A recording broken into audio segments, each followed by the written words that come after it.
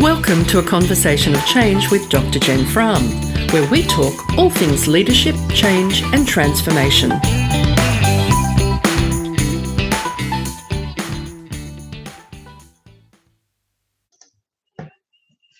And welcome everybody back to another Conversation of Change with Dr. Jen Fram.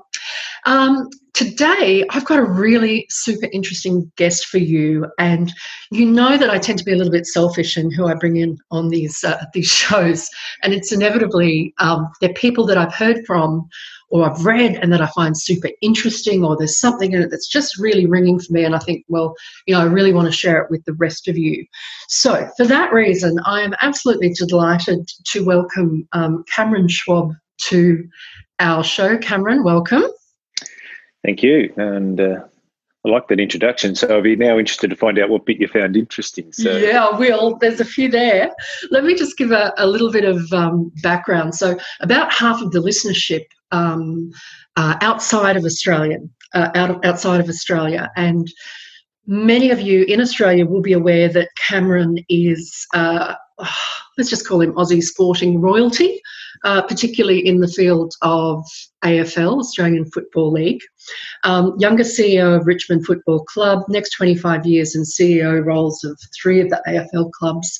He is now well sought after for his work in leadership and CEO mentoring.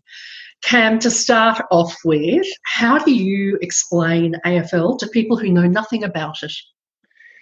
I think in many ways I talk about it as quintessentially Australian, really, in lots of ways. It was it's obviously comes from its heritage in terms of the traditional football codes, but actually is arguably the first ever of the codified footballs. And interesting that the club that I was CEO of at one stage, Melbourne Football Club, is in fact the oldest professional football club in the world, and has the honour of actually playing the game that it created way back in 1858. And I was always very proud of the fact that my lineage in that role went back to the person who wrote the original rules of the sport, Tom Wills.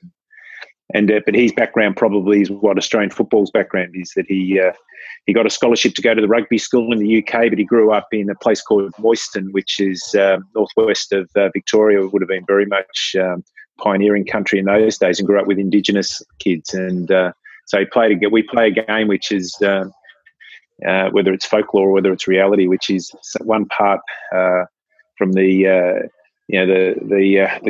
rugby grammar school college in heritage, and another part Indigenous Australian. So you could never invent the game if you tried it again. It's a tough game to play. It's an oval game, 200-metre grounds with oval ball, 36 players on the ground, no offside. But I think it has all the best elements of all the great football codes, to be honest. And I come from a place of absolute bias when I say that.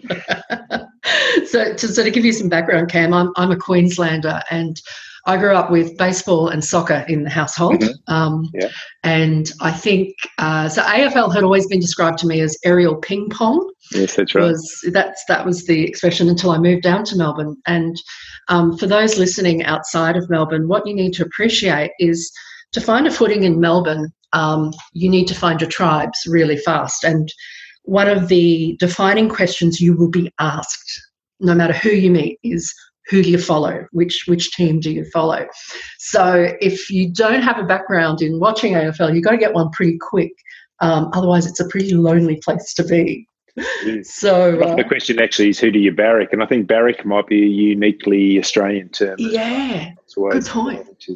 Which is actually, I think, from the army barracks, which used to be next to the MCG, and the barracks. The guys, would come over and they'd have chants and all those sorts of things going at the games, and they become known as the barrackers. And so there's actually a lot of heritage in it, and it's captured certainly the hearts and minds of most people in the southern states. And the unique Australian thing, I suppose, is that we play 4 footballs, and they're all wonderful sports. And I was certainly blessed to have 30 years of my career in something that I grew up loving and was very much part of my personal heritage, and then got to play it out. Was never good enough to play it at that top level, but got to live it in another way, as firstly as a recruiting person, and for the majority of the time as the CEO. Fantastic. Now, we talk change and transformation on this podcast. Football, as an outsider to football, it strikes me that football has gone through enormous change, if probably driven by societal changes. So if we look at the rise of Indigenous players in football, we now have a professional women's league, the Pride Games, the celebration of Ida Hobbit, those kind of things. I wouldn't pretend to know what goes on inside the club, but I'm curious what you make of change leadership from your experiences in the industry. Well, it's driven by performance, so therefore it has to be up for change. Because performance is by definition, when you're competing and you've got one team wins and one team loses each weekend, it's if you're not up for change, you're not up for high performance, really. And there's always, I think if I was looking at anything that sport does in this way, and this applies to business as well, if you just did a little simple quadrant and you just had on one side, is it working? And on the other side, is it important? And in sport, it continually goes through that process. Is what we're doing important? And mainly as it relates in elite sport, as it relates to the performance of the team. And then is it working? And because you're actually competing against someone else, often your stuff isn't working. You're getting beaten. So you have to look at change. And if it's not working, by definition, you have to ask yourself what needs to change. And unfortunately, from time to time, the pure competitive nature of elite sport can have a tendency to bring out, obviously, remarkable performance, but it can actually bring out the worst in people as well. And I've got to be, I'm open and honest enough to say I've been on the both sides of that, the best and worst of my own behaviours in regard to that. In terms of the other changes, I think often, sport's at its best when it leads the conversation, and I think it's in terms of what it's done in regard to over its time, it's the changing attitudes towards Indigenous people in particular, I think has played a role in that it basically judges inside the organisation based on what you can actually bring to the team and what you're prepared to give to the team. From time to time, it can lag in people's attitudes towards that, and we saw some really disappointing outcomes with Adam Goodes and the booing of Adam Goodes recently, which really had the potential to define the game in a way that it would never have hoped to be defined, and it didn't. At that time, didn't know what to do about it. But in looking at what it needed to do, whatever it did wasn't enough, and so therefore change came too slowly in regard to that. And the one thing about sport at that level is that that the balance it plays between what I'd call purpose and performance is really can be. It can be quite unsettling in lots of ways because it ultimately wants to see itself as performance oriented, but it recognises it does come from a deeper place and a deeper purpose, including its own heritage. And I think in regard to that, in that, whilst we can be proud of our history as an overall situation, we also prove that we can fail ourselves as well by not changing and not adjusting quick enough. And I think becoming good at ambiguity and facing into our ambiguity is always going to be one of the great challenges for all of us. And unless we're prepared to embrace it, we're not giving ourselves personally or organisationally the opportunity of achieving what we can. The Adam Goodes example is a really good one in terms of, the similarities of what happens in a lot of large corporate organisations, in such that the leadership knows there needs to be change, but sometimes the people in the organisation or the fans, etc., can be slow to change, and that's difficult stuff for leaders during change. One of your sayings is it's the hard days that define us. Can you tell us a little bit more about that and what that means for you in leading change? It is those mornings where Yeah, I can remember driving into work and knowing that I was going to have to face into a difficult decision, and I think the most difficult decisions are when you know that you're going to be making a call on someone's life. Really, that if you have to bring someone into your office that day and tell them that they're no longer a part of the thing that they've spent their life wanting to be a part of.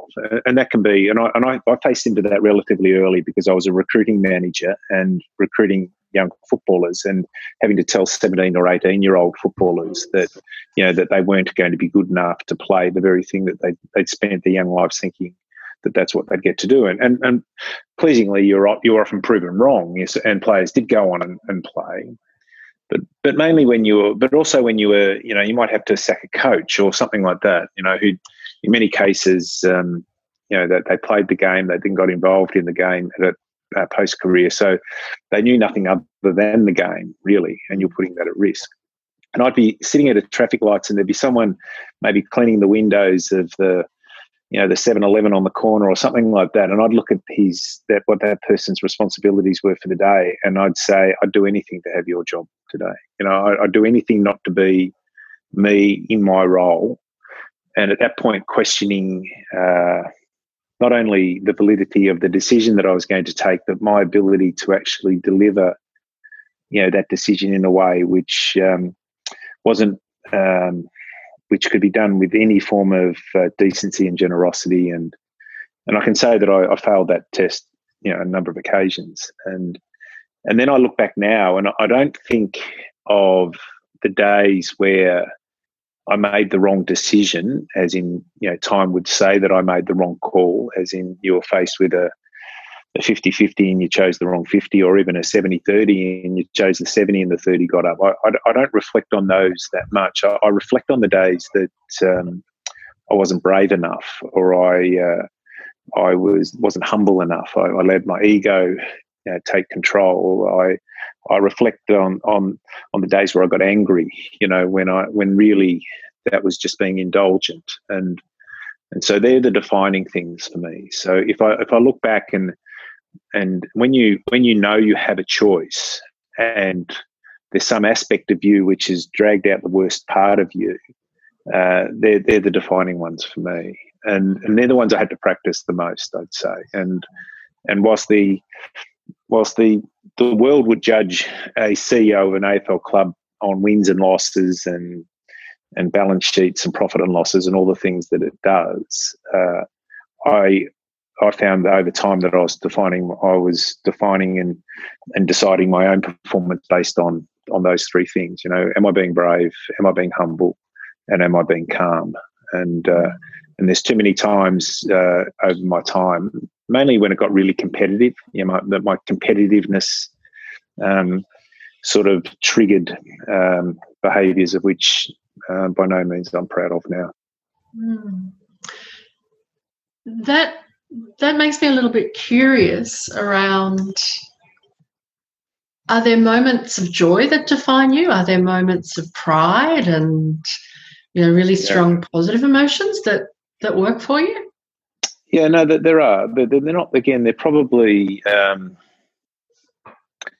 the conversations you'll have 10 years later. They're the ones that, and you've heard me speak, and I talk about this notion of an unknown meaning for an unknown person, that if as a leader you've actually given of yourself to someone that it's actually had some meaning for them, they've made choices in their life based on a conversation. And I think of people who've had that impact on me, that you made choices in life based on a conversation, and then you see them later on in life when they might be parents, they might be, made, significant, developments in their own career, and they'll talk of a time where you had, you were generous with them, but you're also, you listened well, you were decent, you honoured the conversation, and they'll tell me how much it meant.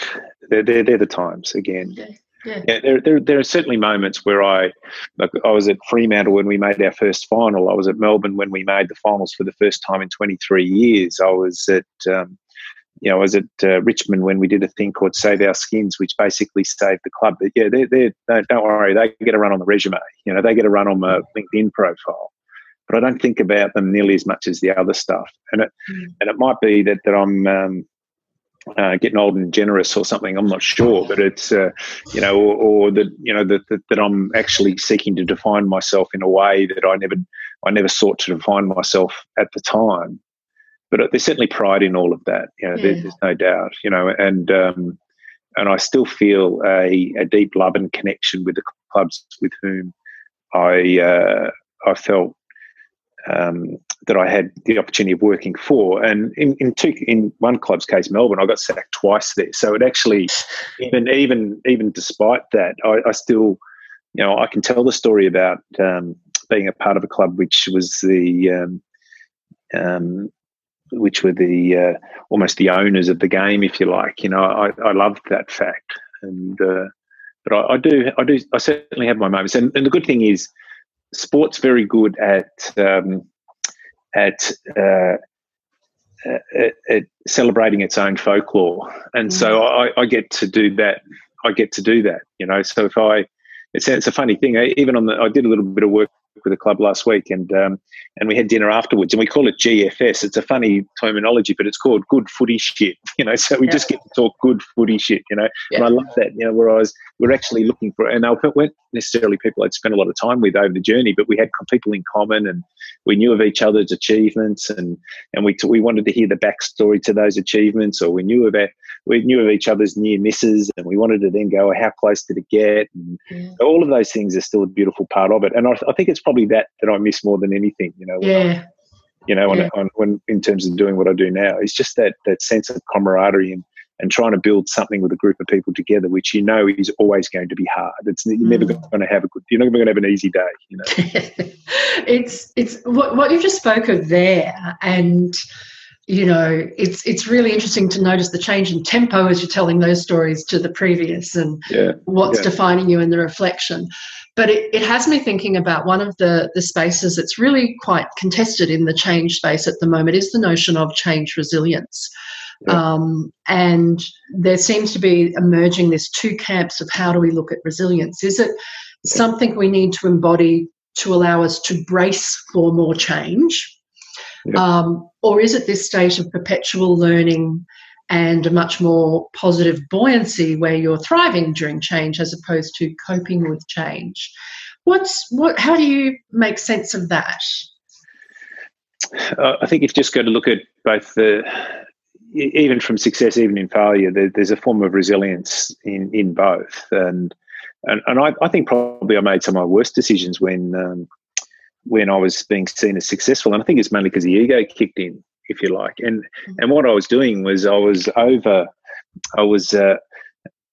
wasn't accurately assessing, really my role in all of that in some ways. And so a really good definition of resilience comes from a guy by the name of Tim Harkness, who's he's a sports science and psychologist with Chelsea Football Club, who played with an enormous amount of pressure in the UK. And he says it's your capacity to accurately assess both your threats and your opportunities, and then allocate emotional resources accordingly. And I like that's that. That's fantastic. Yeah. So even if looking at, have you accurately assessed the threats and the opportunities? And sometimes we can if things aren't working, we and often they're not, is that the first question we've got to ask ourselves is it important that we fix it? And then what do we have to do to change it? If it's not important that we fix it, we can spend a whole lot of time fixing things that don't need to be broken. And our efforts and our time is actually much better spent, developing something else, something new, something different. And, and that can be really hard in businesses and organisations, because often we've actually aligned resources to the thing which doesn't need fixing. And so you've got to change something else to actually even allocate your efforts to something else. So if you put in place a department or a group of people who are working on something which you now turn around and say is not important, well, you've also upset a whole lot of other things. But we can hang on to things for too long. Yeah. And even and I remember there's a guy named Neil Craig who's a wonderful sporting person. He actually was high performance manager with England Rugby who just got beaten in the World Cup final with Eddie Jones, but he was a senior coach at Adelaide, and I worked with him at Melbourne. Whenever we faced into some difficult situations, he'd come in, because sport's great at looking back and saying, what can we learn from what actually happened? It's where it's miles ahead of business. We spend a lot of time looking back and trying to work out what we can learn and how we can use that as a teaching tool from this point onwards, whether it's a game or whether it's something we didn't handle well in a trade week or something like that. And the first question he used to always ask is, did we stay calm? Did we stay calm? We spend 10 minutes on just that question. And if we actually come to the conclusion that we didn't stay calm, there was almost no point assessing the rest of the decision, because if we weren't calm, it was just a freak of nature if we got it right, really, So that's almost the first question you ask yourself, when you're faced into something, you just ask yourself, did you stay calm? Yeah. And if you did, and now we can at least have that conversation about, did we have all the information? Did we have the knowledge? Did we, was there anything more we could have actually done during the, whatever. But staying calm becoming the first part of it.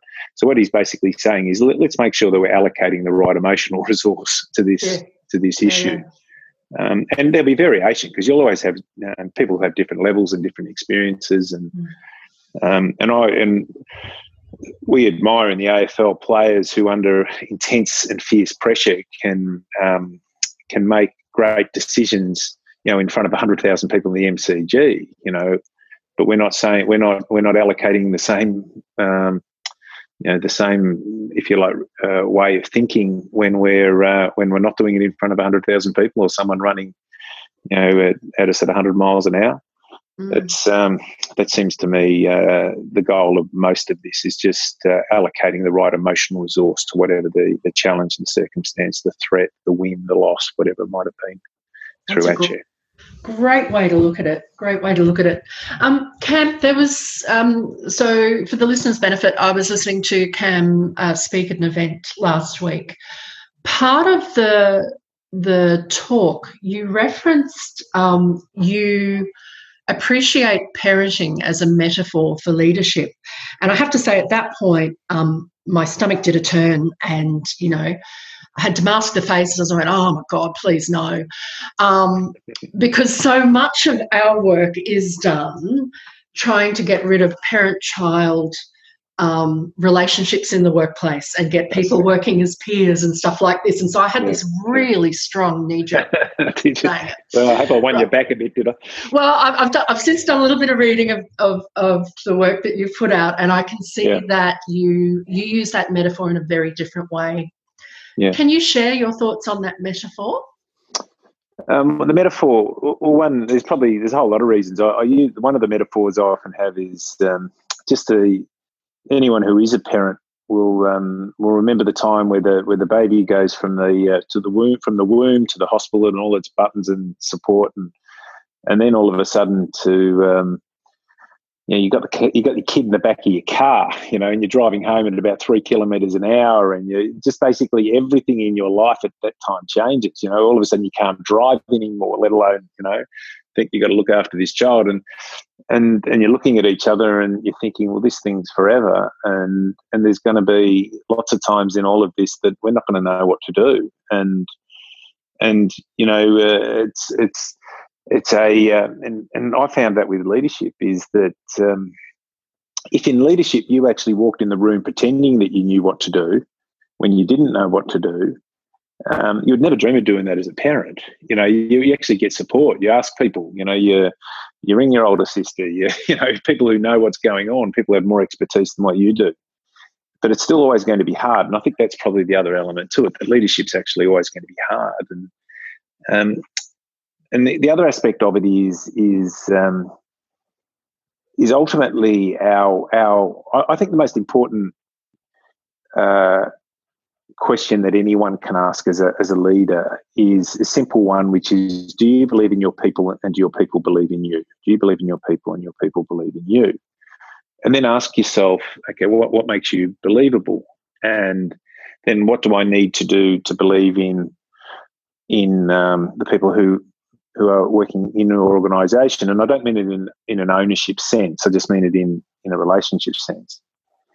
And I think that's a lot like parenting, that ultimately what we're trying to do is get our children safely to self-responsibility as quickly as they possibly can. And then we keep letting go more and more and more. And from time to time, we get the door slammed in our face because puberty kicks in. And all of that is just a mechanism, if you like, for people wanting and needing to have their own space in regard to self-responsibility.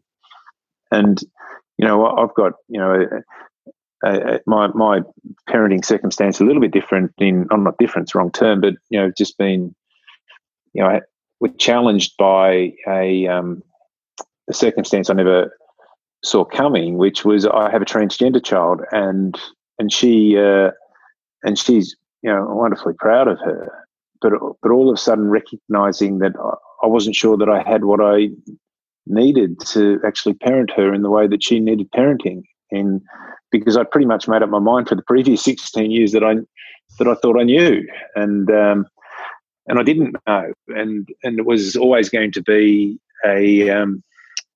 that living in a world of not knowing is always going to test us, and then we need our kids to help us with that, because if they're not helping us with our not knowing, by not sharing with us how they're really feeling and how they're really going, well, we can't help them anymore. And the term I used and the thing I said to Evie at the time was that you have to make yourself easier to parent.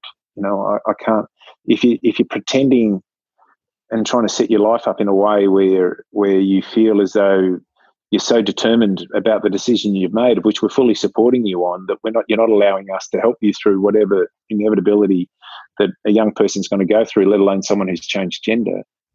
Well, I don't know who you got left. It's really only us.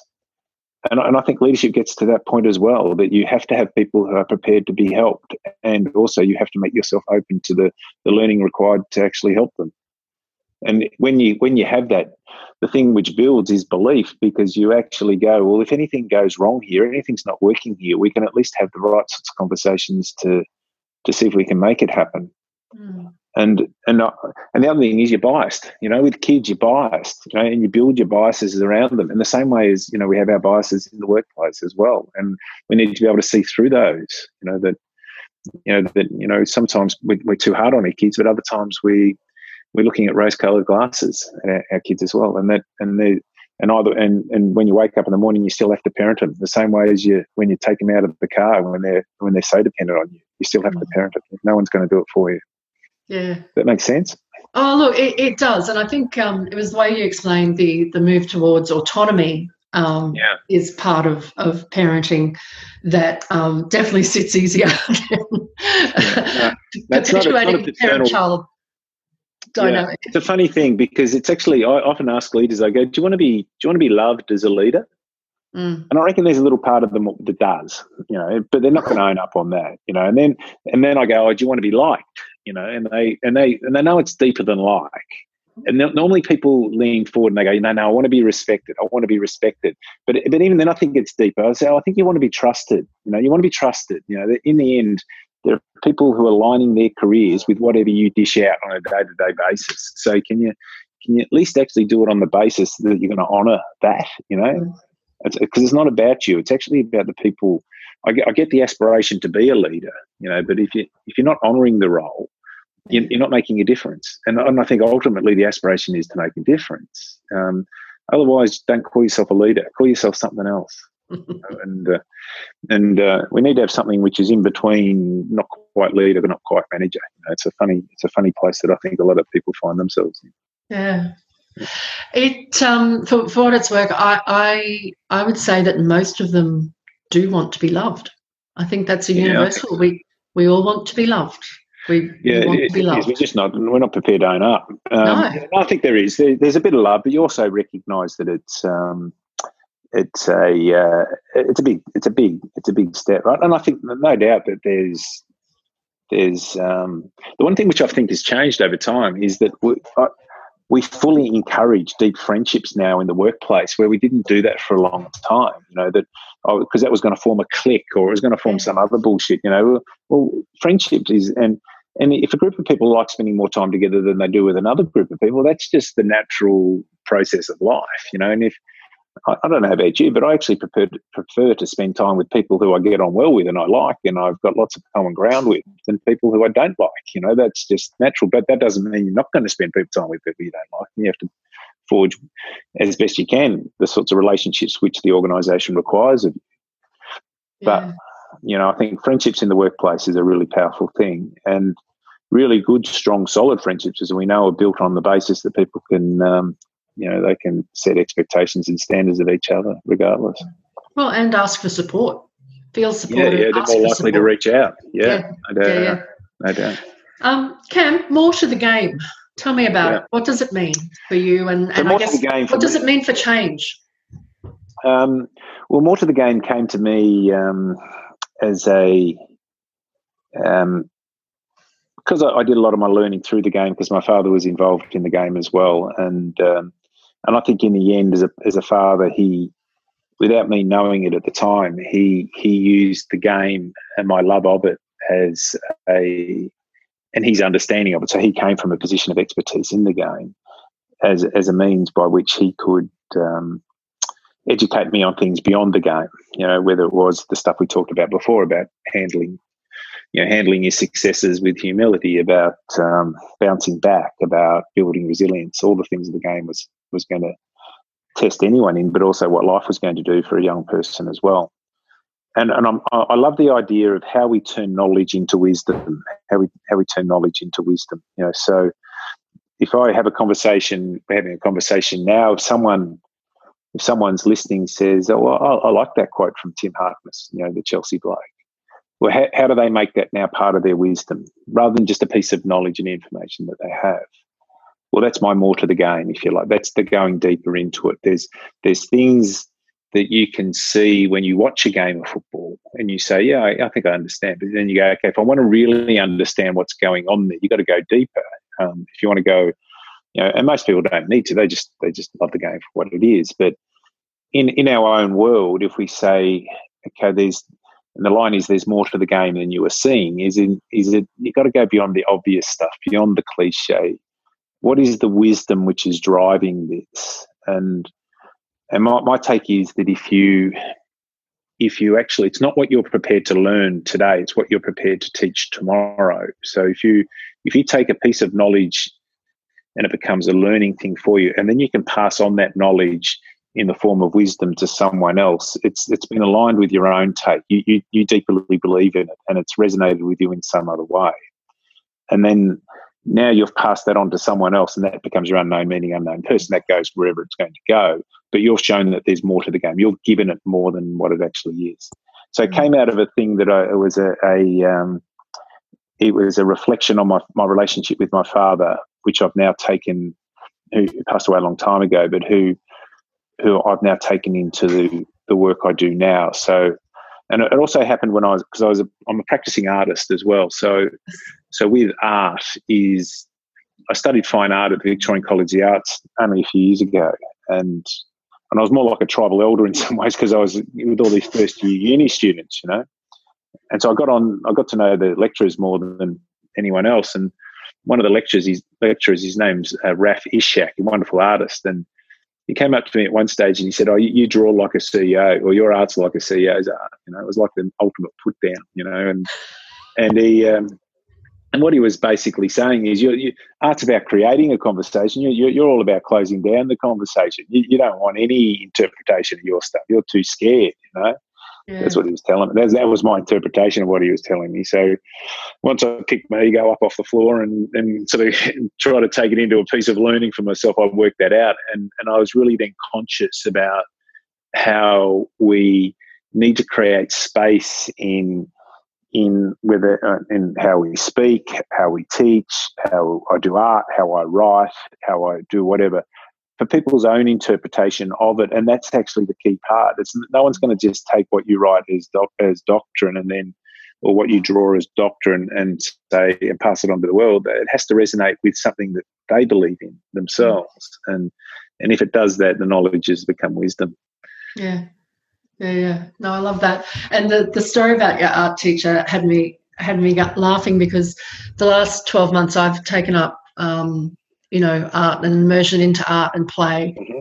And one of the things the art teacher had said to me in life drawing classes, because to tell you the truth, my process is they move into a pose that I look at and I go, no, not a chance, can't draw it, like forget it. And then I draw whatever I see in front of me with no expectation of it actually looking anything like that model. Yeah. And she came over and she said, you're very good at seeing the things that other people can't see. And I went, yeah, that's what I do at work. That's what I do in change. I find the things that other people can't see. And so it's been a really interesting experience of how you... It is.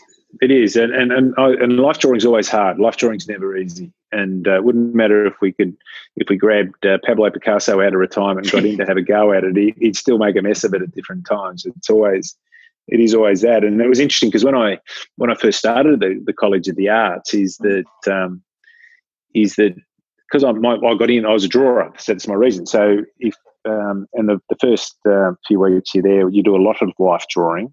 Yep. And for those who don't know life drawing, you've got basically butcher paper, 10 minutes, nude model in front of you, and you're trying to capture whatever you see.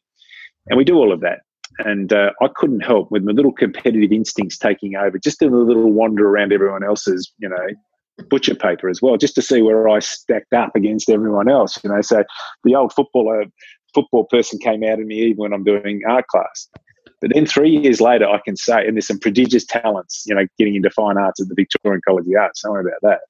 And so, but then I looked at it 3 years later and said, okay, who has now created the art that we're talking about? And it almost had no resistance, no relevance or to what I saw when I first walked around the back of everyone's butcher paper that day. It was the young people who were prepared to go deep into the ones who were the most curious, the ones who had a really good system of making art. People underestimate there's a real system of creativity.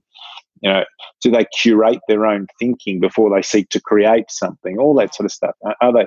And they're also the kids who selected in these studios who just were obsessed with it. They loved it. And so I was seeing in what I saw from the young artists was exactly the same personal characteristics as I saw in the elite young footballers. They just were different. I was just looking at skinny little goth kids instead of 6'5" Adonises. That was the only difference. But the actual mindset was unbelievably similar. That's brilliant. Cam, one of the truisms that I've come to, believe, accept, recognise in the leaders that I do work with on change and transformation is that in order to be effective at change and transformation, you need to be able to change yourself.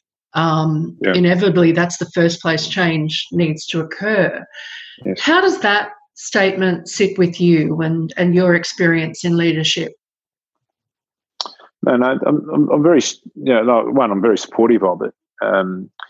But one of the lines I use is you're not your beliefs. People become very, they love this thing that they are their beliefs, and my beliefs have stood me in good stead.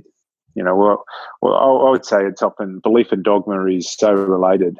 And the classic example of that is that for 130 years, 140 years, 150 years, that there was no interest in women playing football at the elite level, and there was no lack of women playing the game, but we thought there was no appetite for it at the senior level.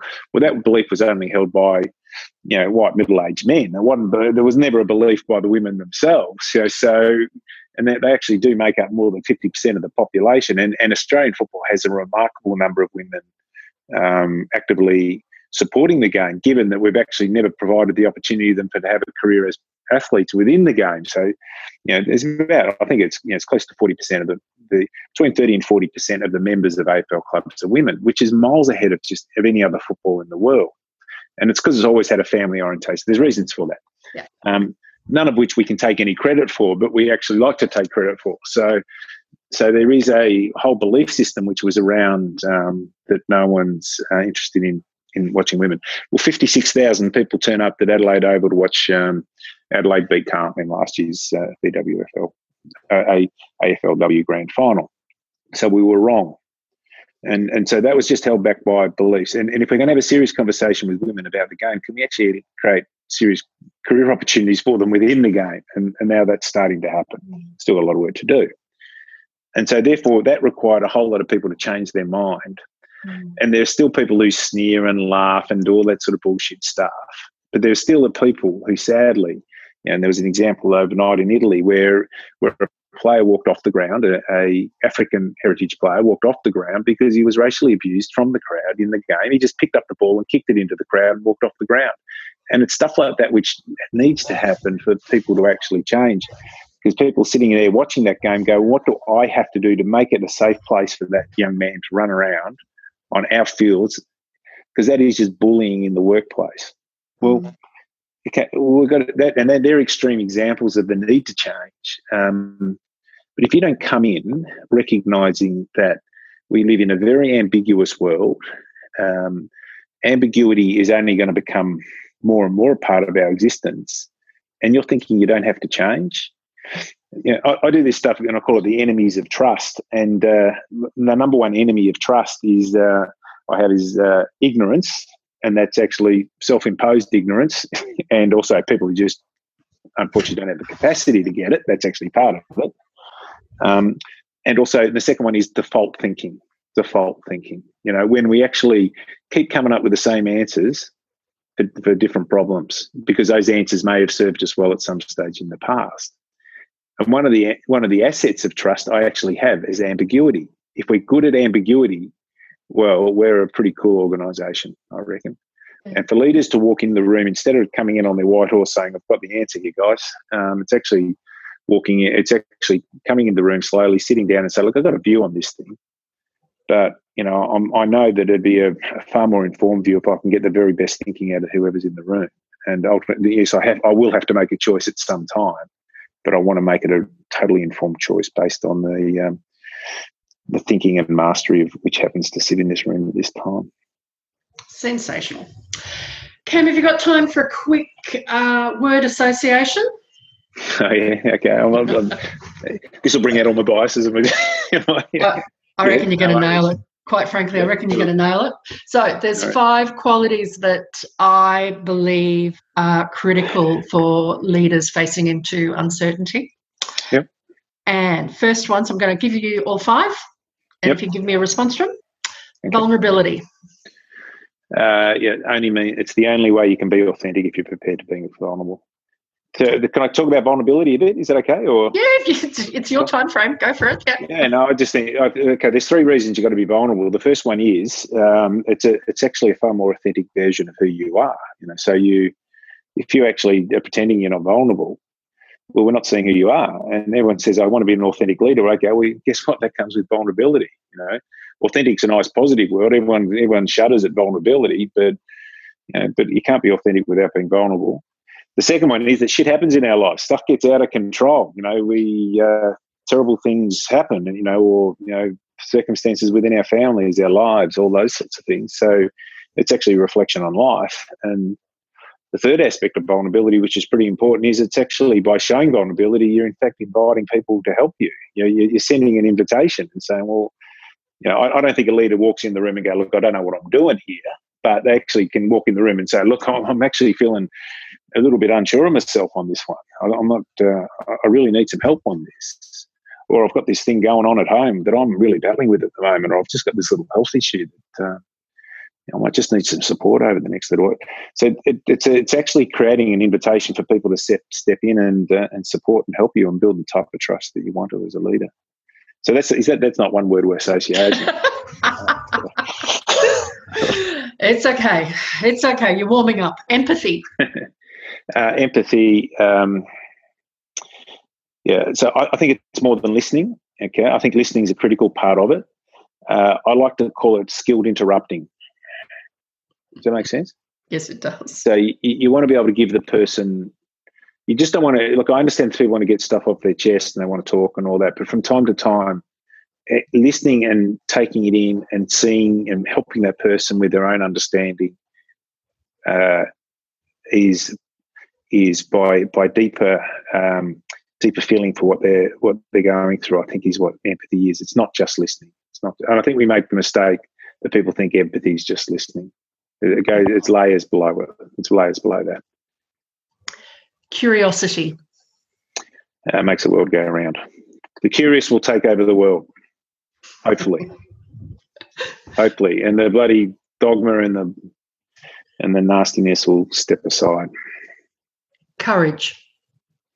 Doing the right thing even when it's hard. Self-compassion. Shithouse at it. Self-compassion. No, I'm not an expert. You need to talk to an expert on that. No. I think I think it's at the heart of belief. That do you believe in? Even those questions: do you believe in others, and do they believe in you? Well, at the end, ask yourself, what makes me believable? Well, really, at the heart of your own believability is do you have belief? And I think that's probably, you can't have belief unless you actually, if you actually don't have that capacity to care for yourself in a way which is just not simply the transactional stuff of going for a run or going for, you actually got to, there's got to be some self-love in it all. Yeah. So I've got a volatile relationship with my self-love. It's volatility in it. Yeah. I don't think you're alone there, Cam. No, I think I'm in a. She's a big queue at the front. So, but we can help people. We can help people, and I think I've learned it over time. I think I'm getting better at it. That's great. Cam, this has been a joy to speak with you and hear your stories. Is there anything that you would like the listeners to know, go to, find you, connect, download? What's going on in your world that our listeners can help with?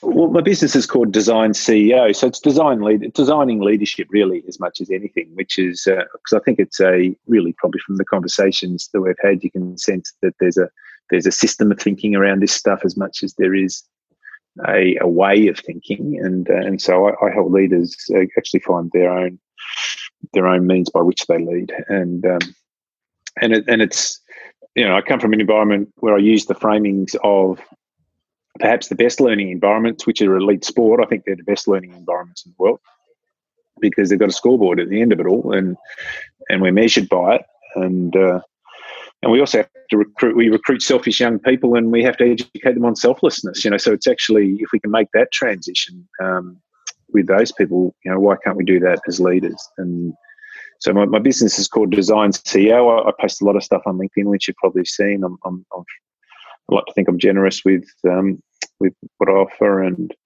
I do it through coaching, through workshops, through coming into organisations and helping their teams, similar probably to what you do in that regard, in find their own way of which they can lead in the context of the challenge that they're all facing in their own way.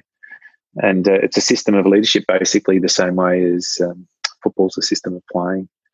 And I'm quite at this stage getting really good feedback from people who've had the experience. And I like to speak. You heard me speak the other day, had a chat. Yeah. Go pretty deep, and by that, and then I can hopefully. I'm a big believer you have to lift people to shift people. I think that's probably. It's really hard to shift unless people feel still motivated and energized by the prospect of doing it, and that's the approach I take to the work I do. Yeah. Trust me, we were all very lifted after watching you speak last week. Okay, cool. Cam Schwab, thank you so much for your time. It has been an absolute joy and a pleasure. Thank you. Thanks for the opportunity.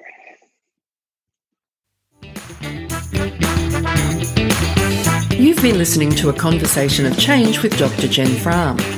You can find many more resources on leading change at my website, drjenfram.com. I welcome feedback on what else you'd like to hear on the podcast. Why not connect with me on Twitter @JenFram or LinkedIn.